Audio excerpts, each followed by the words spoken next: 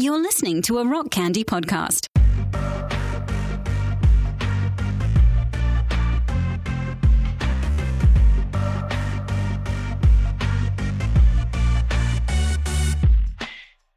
This is Sacred Tension, the podcast about the discipline of asking questions. My name is Stephen Bradford Long, and we are here on the Rock Candy Podcast Network. For more shows like this one, go to rockcandyrecordings.com. All right. Before we get started, as always, I have to thank my patrons who are funding my debilitating content creation addiction. This show is a one-man operation. I do all of the recording, all the editing, all the booking. And as Jack Maturko here can attest to, sometimes booking is a crazy process. Yeah, it is. We went back and forth forever trying to get a time. But here we are. All right, so for this week, I have to thank Elizabeth Washburn, Nixie Lionheart, Diane Kochneff, and Patricia Moreno, patrons who have signed up over the past month. And for anyone who signs up, you get extra content every single week, including my House of Heretics podcast with ex-Salvation Army officer turned Christian heretic Timothy McPherson. And we talk about politics, whatever's going on in the world that day, theology, Christianity, Satanism, philosophy, all kinds of interesting things. And as a patron, you can listen in live and join in on the chat every Wednesday morning. So if that's interesting to you and you would like to support my work, then please, just $1 a month is all it takes to keep me off the streets sucking dicks to fund my content creation addiction. All right. With all of that out of the way. Good sell. Jack Maturko, how are you? I'm doing surprisingly okay, I think. I'm so glad. It's been too long. Whenever you show up on the show, I'm like, wow, it's been way too long. I enjoy. Yeah, we have these big gaps between when we. Yes, we do. Are on one of each other's media somehow. You know? Exactly. So, but you are on today because you have a book. You have a new book out. I do have a new book out. You sent me a PDF. Yes, it is called Needs Must. He is showing it, but because this is a podcast, none of you can see it. None of you can see it. However, yeah, you sent me a PDF of it like an hour ago. I looked at honestly, the thing is, you've been around the whole thing long enough that you read most of the Patheos content while I was writing it anyway. Absolutely. No, and I'm super familiar with the work. I've been following your blog for years. I was following For Infernal Use Only. Your blog was one of the first things that I discovered when I became a Satanist back in 2017. Like, it was when I was doing the Googles for Satanism, trying to find information on Satanism. And in 2017, 2018, your blog was one of the top resources. I tried. Yeah. It was a great blog. And now, by the way, you are still writing at Only Sky. Yeah, I'm over at onlysky.media now, which is kind of how the book happened, because when we made the move, under the contract, Patheos had universal rights to just keep the content up, right? But then after all the non-religious channel people left, they decided to take it down, and I spent enough time doing document production formatting that I can put it in a book. So that's what I did. Yeah, that's amazing. So I was glancing over the table of contents, and it's a really, really valuable resource, what you've put together here, because it's basically like a journal. You're not a journalist. What would you be? A columnist? It's like a columnist. Yeah. It's like a columnist's history of TST over the past, I don't know, how long? 5 years? That covers 2017 to 2021. Yeah, 2017 roughly. to 2021. And it's articles like current events in Satanism with some philosophy there. And I think it's I think we need more people doing stuff like that, kind of being archivers of our history. Because that stuff is important, and as our religion grows and hopefully moves into the future, I think that your book might be a reference point for a lot of them. Yeah, that's kind of what I wanted it to be, like a time capsule of this was the contemporaneous reporting while it was happening for this period. Right, right. So I don't think that we've talked about this yet, or maybe we did. You've been on several times, and I just glanced actually at the episode count. I am now at just over 200 episodes on Sacred Tension, I think. That's great. great. Or maybe just under. Yeah, so you are a handful of those 200-ish episodes. So we probably talked about this, but I don't remember. What got you writing about Satanism in the first place? What was the thing that inspired you to be like, okay, Satanism, of all the things in the world, I could write about knitting, I could write about goats, but Satanism is the thing. It's mostly just a timeline of associations and who I was connecting with while pursuing my own activist agenda, right? Like, I was doing a podcast called Left Hemispheres when the Rick Scott rally thing happened, and we covered that on that show. And I was like, this is an interesting idea. And then we're going to have to tell people what the Rick Scott rally was. We're going to have to tell people. That's right at the start of the document, at the Hail Satan documentary. Oh, yes, it is. Yeah. So everyone just go watch Hail Satan. Yeah, and then you'll get it. And then you'll get it. Yep. So that was the first time I heard about TSD, and then as things kind of progressed and they started doing the reproductive rights campaign, I thought that was a great idea, and that's when me and Andy were doing Naked Diner, which we managed to get Jex on, and like the weekend after, or we had Jex on the show on the weekend, and then that next Monday was when the Phoenix Invocation thing happened. Right. So I was already like, okay, so who are these two, Stu and Michelle? All right, say that one more time. Introduce ourselves to them and see what they're doing. You broke up just momentarily. So you had that was when the Phoenix thing happened.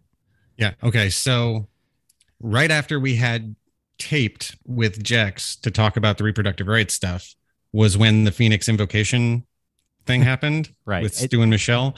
So that is what snowballed me into getting in touch with them and getting more involved that way.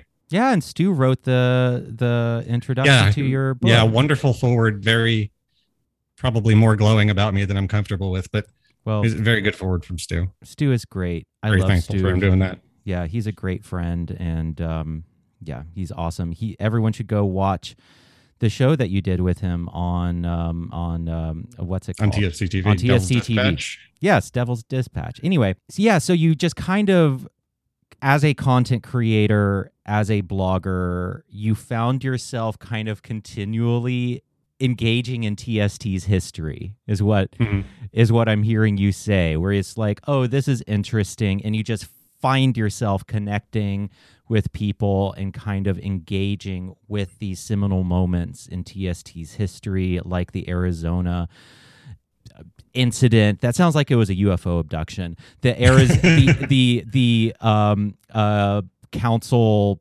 What did you just call it? The Phoenix Invocation. Yes, the Phoenix campaign. Yes, I guess I don't know if the it's a Phoenix campaign. Invocation situation. All of which that's also in the Hail Satan documentary. Yeah. So a lot of these big moments are in the Hail Satan documentary, and you've just kind of found yourself reporting on them and being drawn into them, and a lot of these events are in your book.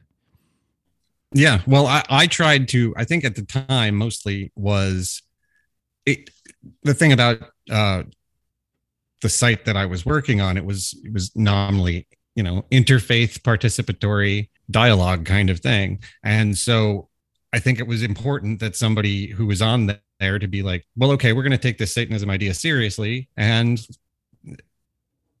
make the best case that I can for what I think they're trying to say, and if they've got a good point or not. And I think they always have. And I've always kind of, Well, you did something really important at Patheos so Patheos is, I would say, the primary platform on the internet for quote unquote religious dialogue. Well, I guess it's an open debate as to how much religious dialogue actually happens at Patheos, but you were I think you were the first Satanist in that forum to basically be like, yes, I am a Satanist and I deserve to be part of this conversation and part of this platform. It wouldn't have happened without headquarters being a thing either.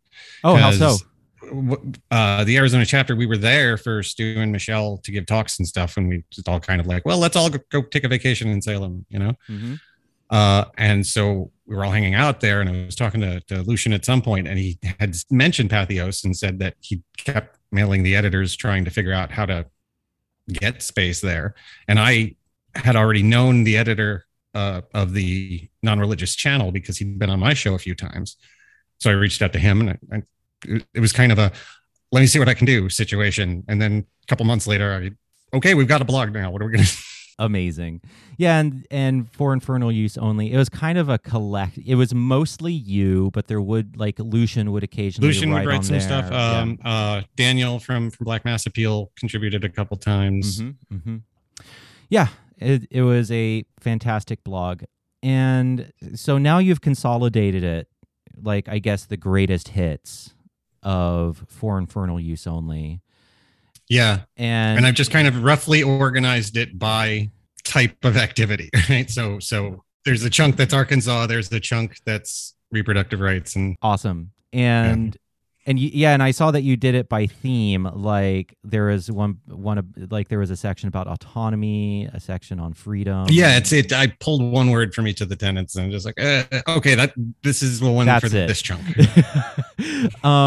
So as you've been going through that consolidating process, as you went through that process of editing this book, and you were going through these old articles, very often when I do that, I notice new things in my own work and maybe new themes come to the surface. Or did anything like that happen for you as you were organizing this book? What came to the fore? It wasn't so much that as I think it's one thing in the moment when you're writing, you know, a couple articles a week and it's very, okay, you're switching from one topic to the next, mm-hmm. depending on what the news cycle is, versus having all the articles in one place and reading one after the other and getting a full like storyline scope of this years long block of time, I think adds it makes me think about it differently, you know? So a story started to emerge.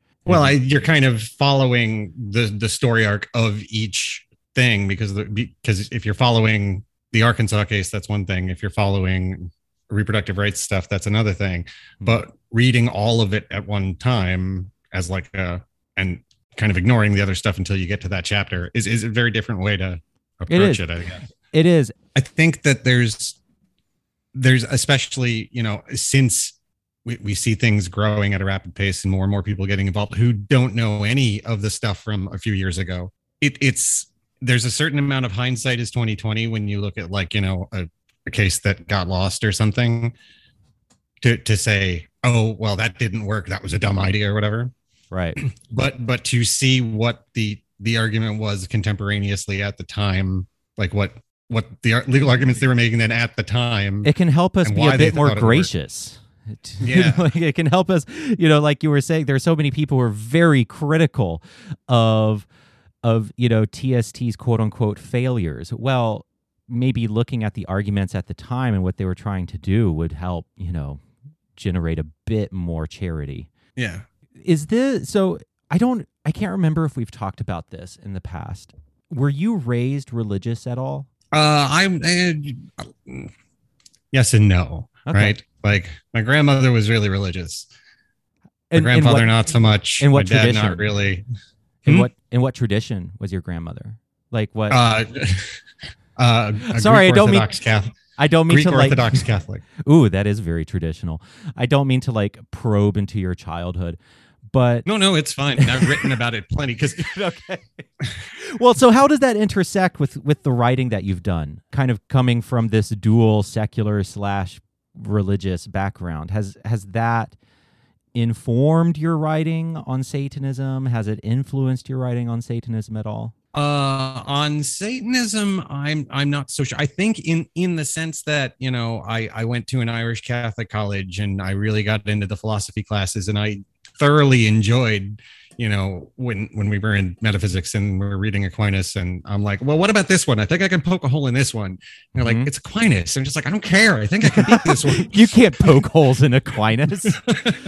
So that kind of, just defiant ethos was, I think, a valuable thing for me to learn in those times that has come in handy, I guess. One of the things that has struck me more and more, the stereotype of Satanists, I think, is that it is for disaffected Christians. And there is some truth to that, and that's fine. I am one of those disaffected Christians. But especially through ministry, as I've gotten to know more and more Satanists and just kind of worked directly with more and more Satanists and not just, be in my little bubble here on a mountain in my cabin in Appalachia, there's real diversity in the backgrounds of various Satanists. And so I have colleagues who are Jewish and consider themselves to still be Jewish, and they are Satanists. I know people from Quaker backgrounds. I know people who love their Christian background, people who hate it, people who come from Buddhist backgrounds, people like it's just all over the map. And so were you ever devout as a Catholic? Like, was there ever a time when you really believed it? There was definitely a point where I genuinely believed it. So, like, what age were you when you were really a believer? Younger than, let's say, 12. Oh, okay. So you were never somewhere had an in adult. that range. When exactly it went from, when exactly it went from Santa's not real to God's not real either, I don't know. But it was somewhere, It was somewhere in there. Right. So it sounds like you've always been a very skeptical person, and it sounds like your history with Satanism is more rooted in skepticism than it is necessarily a response. Well, I think I have a healthy distrust of organized religions, and you want to, really go in and kick the tires before you sign up. I think. Right. So you developed being Catholic will definitely instill a healthy distrust of religion. Yeah. So one of the questions that I always get, and we are totally kind of drifting away from the topic of your book, but I think this is all interesting, but you can always kind of guide it back. We can drag it back to the book. We can always drag it back to the book. Oh, God damn it. What was I about to say? Where was it? Oh, yeah. So one of the questions that I always get asked is, so you had such a terrible experience in Christianity, and you had, well, I don't even necessarily. Well, no, this is what people tell me, and I did genuinely because I was raised Christian, but I don't. It was both good and bad. I had horrible experiences growing up gay in the church, and then I had wonderful, beautiful experiences because it was affirming gay Christians who saved my life. I wouldn't be here if it weren't for those affirming Christians, or for the straight Christians who were 100% accepting of me. And that was part of their faith. That wasn't in spite of their faith. Their acceptance of homosexuality was deeply connected to what they believed about God. The two were not, and so it was of the same cloth for them, of a piece, their faith and their affirmation of me as a gay child, as a gay young person. So for me, it's super complicated. It was both a horrific, harrowing experience because I went through ex-gay therapy and all of that stuff. But then it was also a wonderful, beautiful experience because it was also Christians who saved me from that. And I think a lot of people, especially Christians, will say, oh, you had such a horrific experience with Christianity. Why did you choose to enter another religion? What possessed you to enter another religion? So with you are very skeptical of organized religion. Right. What possessed you to enter another religion? So I think the thing about the atheist community, such as it was in 2010, 2012, 2014, when I was a part of that community, was that it was very much STEM oriented, science, education, and Science, that kind of thing, technology, it's engineering. science, technology, engineering, and math. There you go. And it always really bugged me that they could have just made it STEAM and had an A there for art, and they completely left it out. And it's always been a bias kind of on that part of atheism, that it's a little artless, and that always bothered me. No, it's always bothered me too, and it was one of the big hindrances for me, I think, in finally becoming an atheist. It took me years, and I think part of it was that hurdle for me. Right, but I think that Satanism allows a framework to have that artfulness without having to delve into theism. That's great and all, but that also involves people and religious structures and institutions. Yeah. So how do you and I say this as someone who is part of that structure and who loves it. I just find it interesting how different people can be so skeptical, rightly so, of organized religion than find themselves in an organized religion. Well, I'm kind of skeptical of corporate power structure too, but sometimes you need a job. Right? Sure. Yeah, that makes sense. I mean, there's only so many ways to put an organization together that is stable and sustainable, right? So if you need an organization to get stuff done, then you can only make them otherwise it's not an organization, right? Otherwise it's just absolutely a bunch of people doing random stuff with no order, and that tends to be even worse. My cat is here to say hello. Hold on just one second. He has an inner ear problem, so he's very wonky, and he kind of can't balance. So, is he going to stay? So I always have to pick him up and put him in my lap. Yeah, I mean, I completely agree with you on that. I don't think it's a contradiction. People always talk. Well, I think there's a difference between healthy skepticism and just being contrarian for being contrarian's sake. Absolutely. Yeah. And, structure is a necessary part of life and a necessary part of community. And I feel like TST has just kind of been dragged kicking and screaming into more and more structure, where it's like it started out kind of. Yeah. Unfortunately, as things get bigger, you need more structure. Exactly. Everything falls apart, right? But exactly. And that does mean, imperfect people trying to work together, and that often causes challenges. But so let's take it back to the book. Are there any stories in the book that are your favorites that stand out to you as key pieces of writing that you are particularly proud of, or stories that you are particularly proud of? Because when I go through my blog history, there are a few standouts for me. So what are those for you? I think the one where I really tore into Rapert's various 501c3s and tell people who Rapert is. Jason Rapert, the state senator from Arkansas. Is he still running for governor this year? Did he fall out? I don't even remember. Let's look. Keep talking and I'll Google it. But he had his election campaign funding. He had his church, and there was a third thing. But all these businesses went to the same address, and then he had his the 501. What was it? The American History and Heritage Foundation. That's the one. Mm-hmm. He didn't have any 990s available for a brief window of time. They lost their 501c3 status, and I think some of that had to do with pointing out that they hadn't filed some of their paperwork on time. He is running for Arkansas Lieutenant Governor in 2022. Jason is a proven and trusted public servant for Arkansas voters, having already won 4 general elections.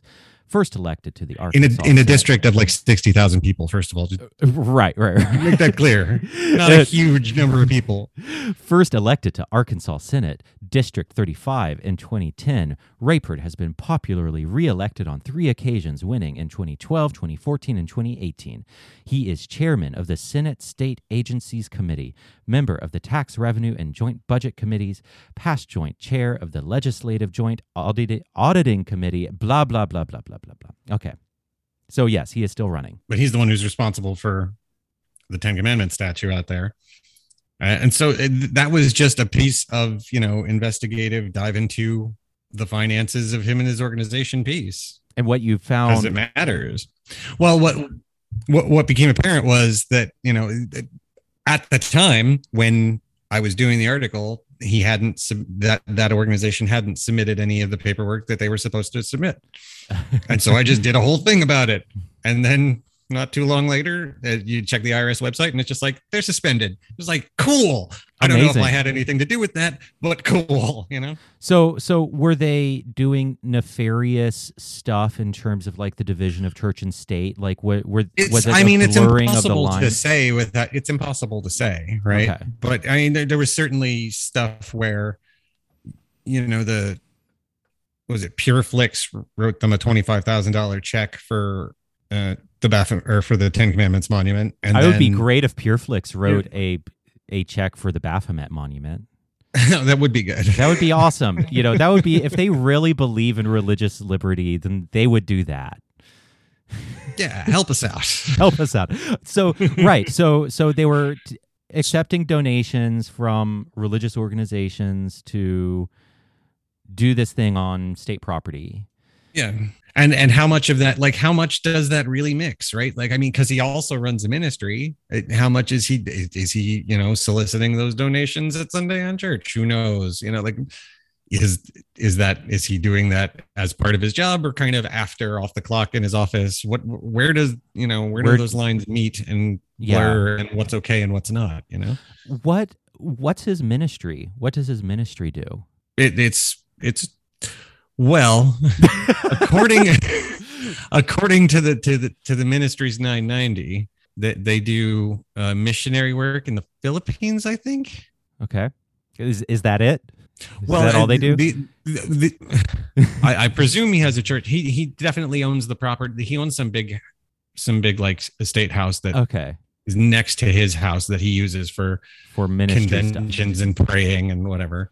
It's et cetera, et cetera. Okay, yeah. So there's a whole bunch of and you kind of just want to point out the hypocrisy of he's saying all this because godly blah blah blah, but he's making bank and that money is going somewhere, and if even if it's all staying in the businesses, he's enjoying the benefits of having it sort of, and to what extent is that Yeah, and to what extent is making his expression of faith a little less genuine? Of course, and how much of that is pouring back into his theocratic causes in government as well. Like there is this very dubious marriage between state and church in a lot of these state legislatures. Right, yeah. And yeah, so for people who don't know, this this Senator Jason Raypert, he was the one behind the Ten Commandments monument. And then what happened from there? How did TST respond? What happened from there? Because like you said, there are a lot of new people to TST who don't know much of the history. Yeah, well, I mean, that case is still ongoing. They're trying to get the Baphomet statue placed on Arkansas's Capitol lawn. In response to the to the Ten Commandments when being there, which makes sense to me. I'm all for pluralism. I like the idea of there being like these interfaith statue gardens. I think that sounds fun. It sounds throw amazing. in a Buddha. Let's go. Yeah, throw in a Shiva. Throw in a whatever. What do the Mormons have? An angel. The angel who brought the tablets. Angel Moroni. Angel Moroni. Yeah. I don't know if they make statues. I don't know enough about Mormon. Neither do I. Like iconography to know what they. Right. Just a trait of lemon squares because Mormon wives will always bring you lemon squares and Do they? I haven't experienced this. There's a very big Mormon population here in Mesa. And they bring you lemon squares? Well, they're always baking cakes and cookies and whatever. I would be But so lemon okay squares with is like a standard. I don't know why. I wish Mormons would bring me lemon squares. Well, maybe you should answer the door when they knock. You might have some. You should ask. They might. No, I live way up in the holler, and I don't think there are any Mormons here. There are other kinds of religious fundamentalists here, but not Mormons, sadly. And they do not bring me lemon squares. They scare me. Yeah, so the Ten Commandments case is still ongoing. I'm trying to remember, did they remove the Ten Commandments monument in response to TST? Was that in Arkansas? Case? No. In Arkansas? No.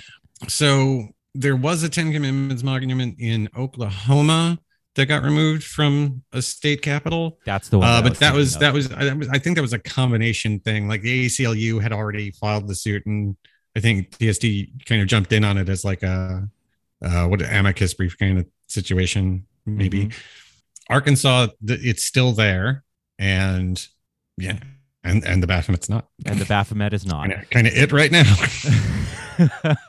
Yeah, so you did this investigative piece into Rapert and his various companies and organizations. What are some other pieces that you're particularly proud of? Like, if you were to hand the book to a stranger and be like, okay, here are these stories from this book that you need to read, which ones would they be? I guess it would depend on who they were and what we were talking about. New TST member, new person, completely new to TST. Yeah, if it was okay, what do you think? All this stuff is about. Then it's I did one Baphomet is more American than the Ten Commandments piece, which was just me kind of reasoning through the artistic symbolism of it and being like, this we'll put it next to the Statue of Liberty, see how that weighs out. I think it makes a lot more sense. And so that piece, I think, really kind of drove home this idea of just like, you can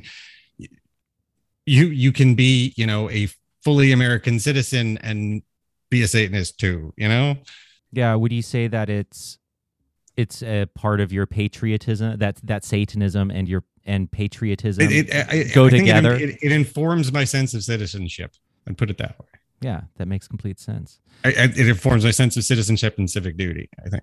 Yeah, that makes complete sense. So we had the Jason Rapert, the Jason Rapert schemes. He's rifling through his book right now. And then I don't know if there's any one article from the Arizona lawsuit, the Arizona invocation lawsuit coverage, but I think that was the one that, since it was here, like in my backyard with my friends, that I definitely, had I had the most insight and access to. So I think it's probably the ones that I feel like I did the best, like actual like reporting in terms of, okay, I've looked at all the angles and here it is in a concise way. Awesome.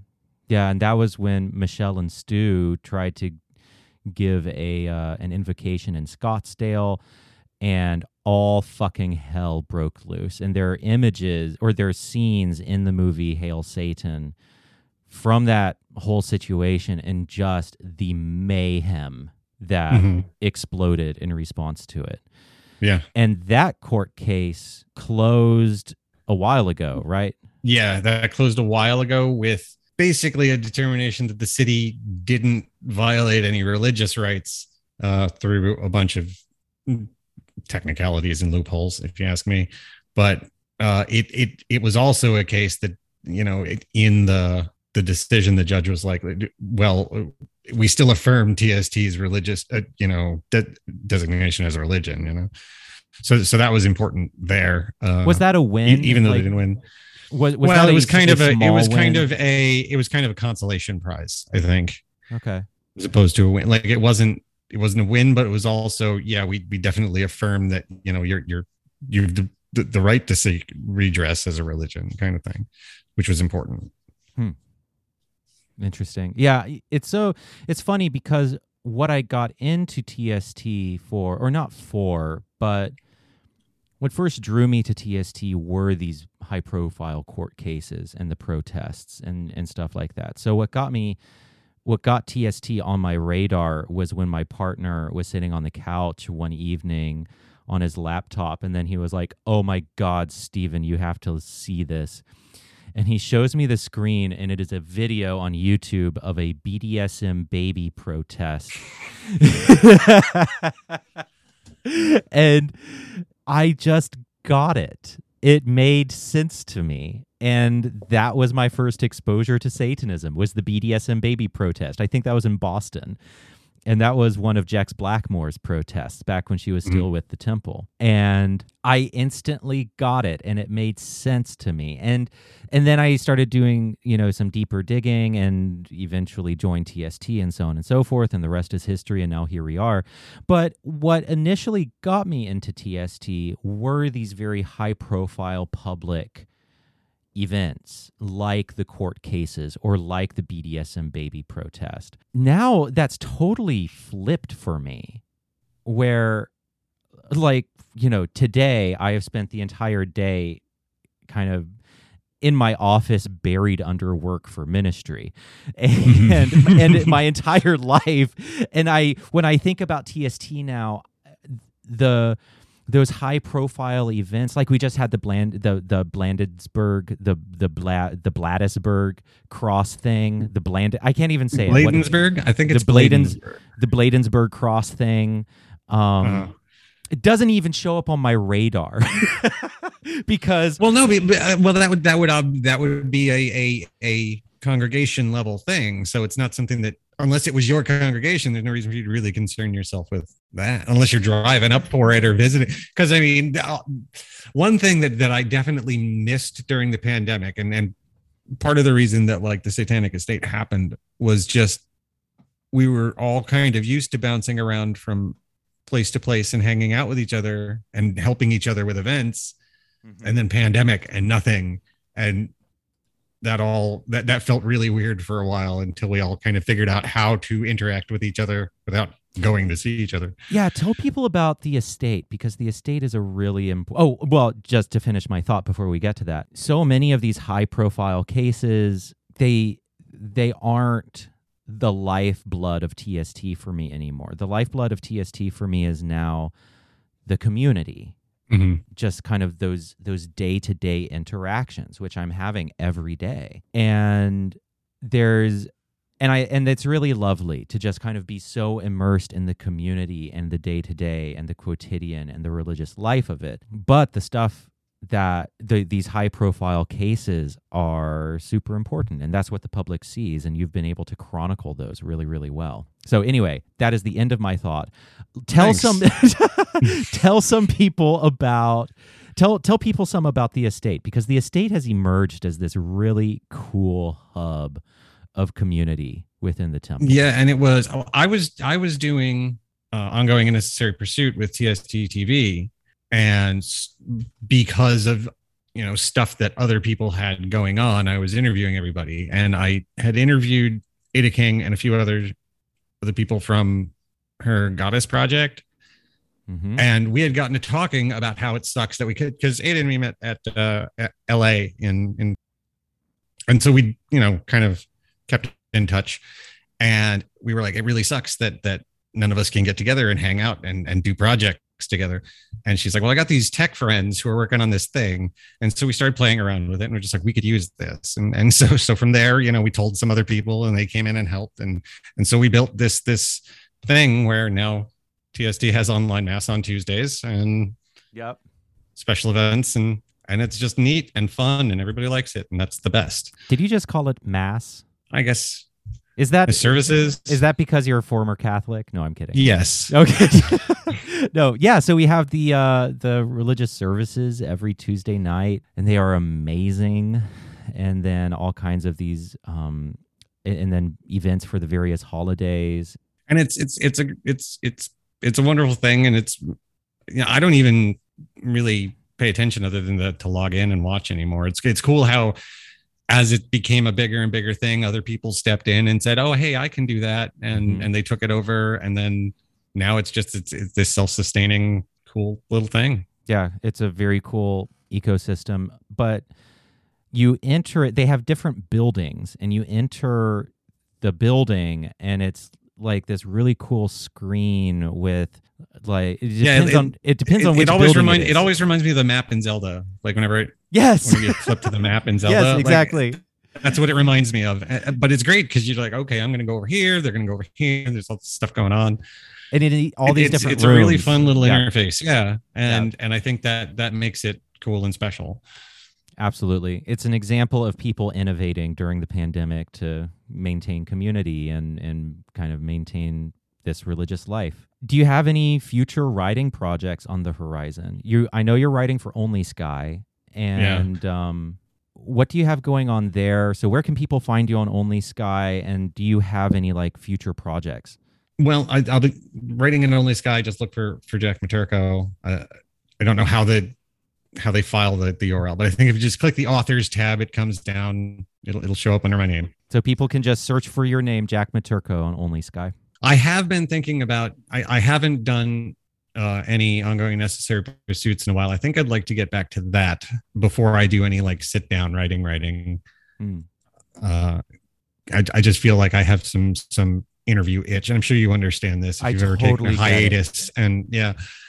So I'd like to do some more of that. I did a couple that are up on YouTube under Jack Materko that are kind of a new format for ONP that I would very much like to take it into. I kind of used them as promotional for the Only Sky launch because we needed to get the name out there. But I would like to do like another full season for TST TV if I can. I think that'd be worthwhile. Absolutely. Yeah, that would be great. Yeah, I'm looking through your catalog. Through the YouTube stuff? Not on YouTube. I'm still on the Only Sky website. Oh. Yeah, you've already done a lot on here. You do a lot of writing. I've been prolific. It's been I've actually taken a break the last month or two while I was working on the book. But I did get to, just because I am a third generation Ukrainian and I had that history when war broke out. It was just like, okay, I have a lot to say about this. Oh yes, let's talk about that. Let's talk about that. Yeah, and I was already, since I was already doing Satanism before that, since I'm already used to thinking of things in terms of like how religions interact instead of how governments interact, was something that jumped out at me was the tensions between the Greek Orthodox Church in Ukraine and the Russian Orthodox Church in Moscow, and how those power structures were interacting with each other to make this situation worse, especially since Putin has kind of all but nationalized the Russian Orthodox Church, right? So I thought it was super valuable to explore things from that angle. And what did you find while exploring that angle? Those power structures definitely exist, and there is Putin is using the Russian Orthodox Church as a kind of seed vehicle to spread Russian propaganda into other places. Like they just opened an exarchate in South Africa. A what is it? It's an exarchate, which is think of like a satellite office, a diocese. I think kind of like a diocese, yeah. Okay, cool. In South Africa, and that's new, and it's just kind of like, well, why are you moving into there, Russia?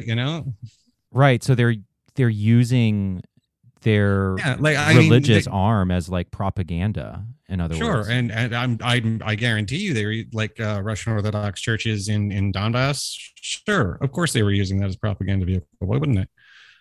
Yeah, to basically cause like state unrest or stuff like that. Whatever Russian identity movement was taking place out there that they used to foment separatism, right? And how did the Greek Orthodox Church?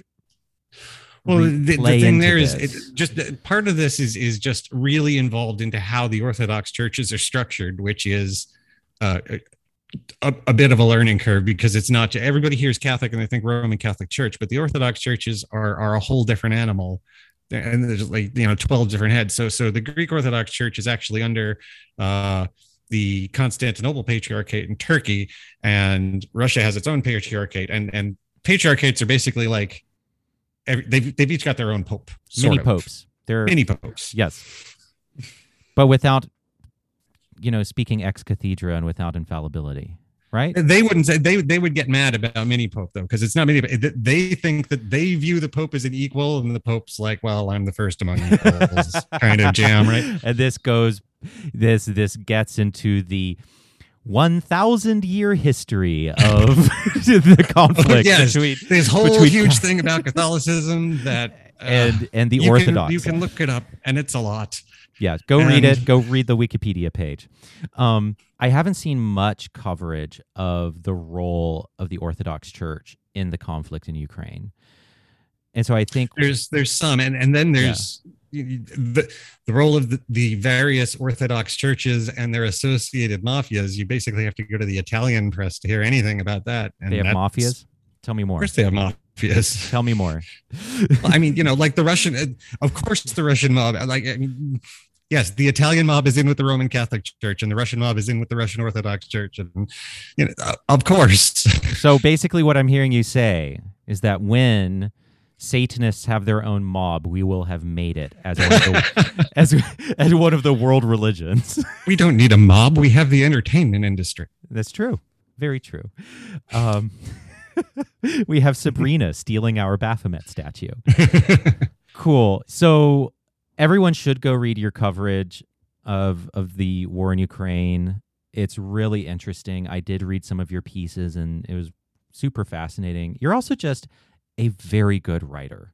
I don't know if enough people tell you that, but you are an excellent writer. And I'm really glad that our community has excellent writers like you. So we do have a lot of good writers. We really, really do. And you are one of them. So where can people buy your book? What's it called, and where can they get it? The book is Needs Must, Life and Times in Satanic America in 2017 to 2021. You can get it on Amazon. It's available in hardcover and Kindle. Yeah, amazing. I will be getting it on Kindle. No, actually, I have a book. I have it. You sent it to me. So I'll be reading that instead. You can read I'm just going to send you one of the hardcovers. I got a box of them showing up tomorrow. Oh, nice. Don't worry, man. Oh, well, thank you so much. I appreciate that. It will go on my and I see part of it is just me being a ridiculous document production nerd and exceedingly proud of the fact that there's no widows and orphans on any of the pages, and there's no what? Okay, so in publishing, in publishing, if you're reading a book and the first line of the paragraph is the last line on the page, and then the rest of the paragraph continues over here, that's called a widow. And then if it's the other way, where the last line of the paragraph starts at the top of the next page, that's called an orphan, and it's bad because it just breaks your concentration. Right. It's have to skip in the middle of that thought. So I made sure, because I did the formatting myself, there's none of those. Well, that's good to know. I appreciate that. Kind of attention to detail that I really enjoy. You aren't following in the grand satanic tradition started by Anton LaVey of terribly formatted books. You're trying to break that tradition. Of terribly formatted books. A terribly formatted book, like you read the Satanic Bible. And I mean, it's not like the chapters are exhaustively well organized. They're loosely well organized. Yeah, but it's going to be sections. But it's going to be better formatted than the Satanic Bible, where there are literal just pages that are blank, like a gazillion pages that are blank, and then the last part of the book, he padded it by adding, Enochian chants. Oh yeah, all that. Just like a few lines per page. There's none of that. There are a couple of as often happens with publishing, just a couple blank pages at the back that you can use for notes if you want, which I'm always a fan of in a book. Absolutely, that's fine. But that's I like better having than his dozens of empty pages. And just a couple pages in the back, so you're not writing in the margins. You can just make little annotations in the back for yourself. I think that's always a good thing for a book to have. Thanks, Satan. We have a well-formatted book by a Satanist. Well done. Thank you. All right, everyone go read Needs Must by Jack Maturko. You can find it on Amazon, or if you throw bricks through his window at 3 a.m., maybe you can convince him to send you a copy. Do you have any final thoughts? Can I just end on a weird joke? I can just end on a weird joke. I was thinking about how in politics, we need to compromise. And the right wants to harden public schools by having more people with guns there. And the left wants drag queens to read kids' stories. So why don't we just have the drag queens at the school and we arm them, and that fixes both, and then they can read the kids' stories, and that should fix everyone's problem, shouldn't it? All right. Well, that is it for this show. The music. No, that's a brilliant idea. Armed drag queens, I think, is a fantastic idea. Drag queens with AK-47s is the answer. Yeah. You should run on that platform. Drag queens with AK-47. Yeah, that'll go over well in Mesa, Arizona. It'll go over very well. All right. Well, that is it for this show. The music is by 11D7. The theme song is called Wild. You can find it on Apple Music, Spotify, or wherever you listen to music. Go give my friend Matt Langston of 11D7 some streams. It will definitely help him as well. The show is written, produced, and edited by me, Stephen Bradford Long. It is supported by my patrons at patreon.com/Stephen Bradford Long, and it is a production of Rock Candy Recordings. As always, hail Satan, and thanks for listening.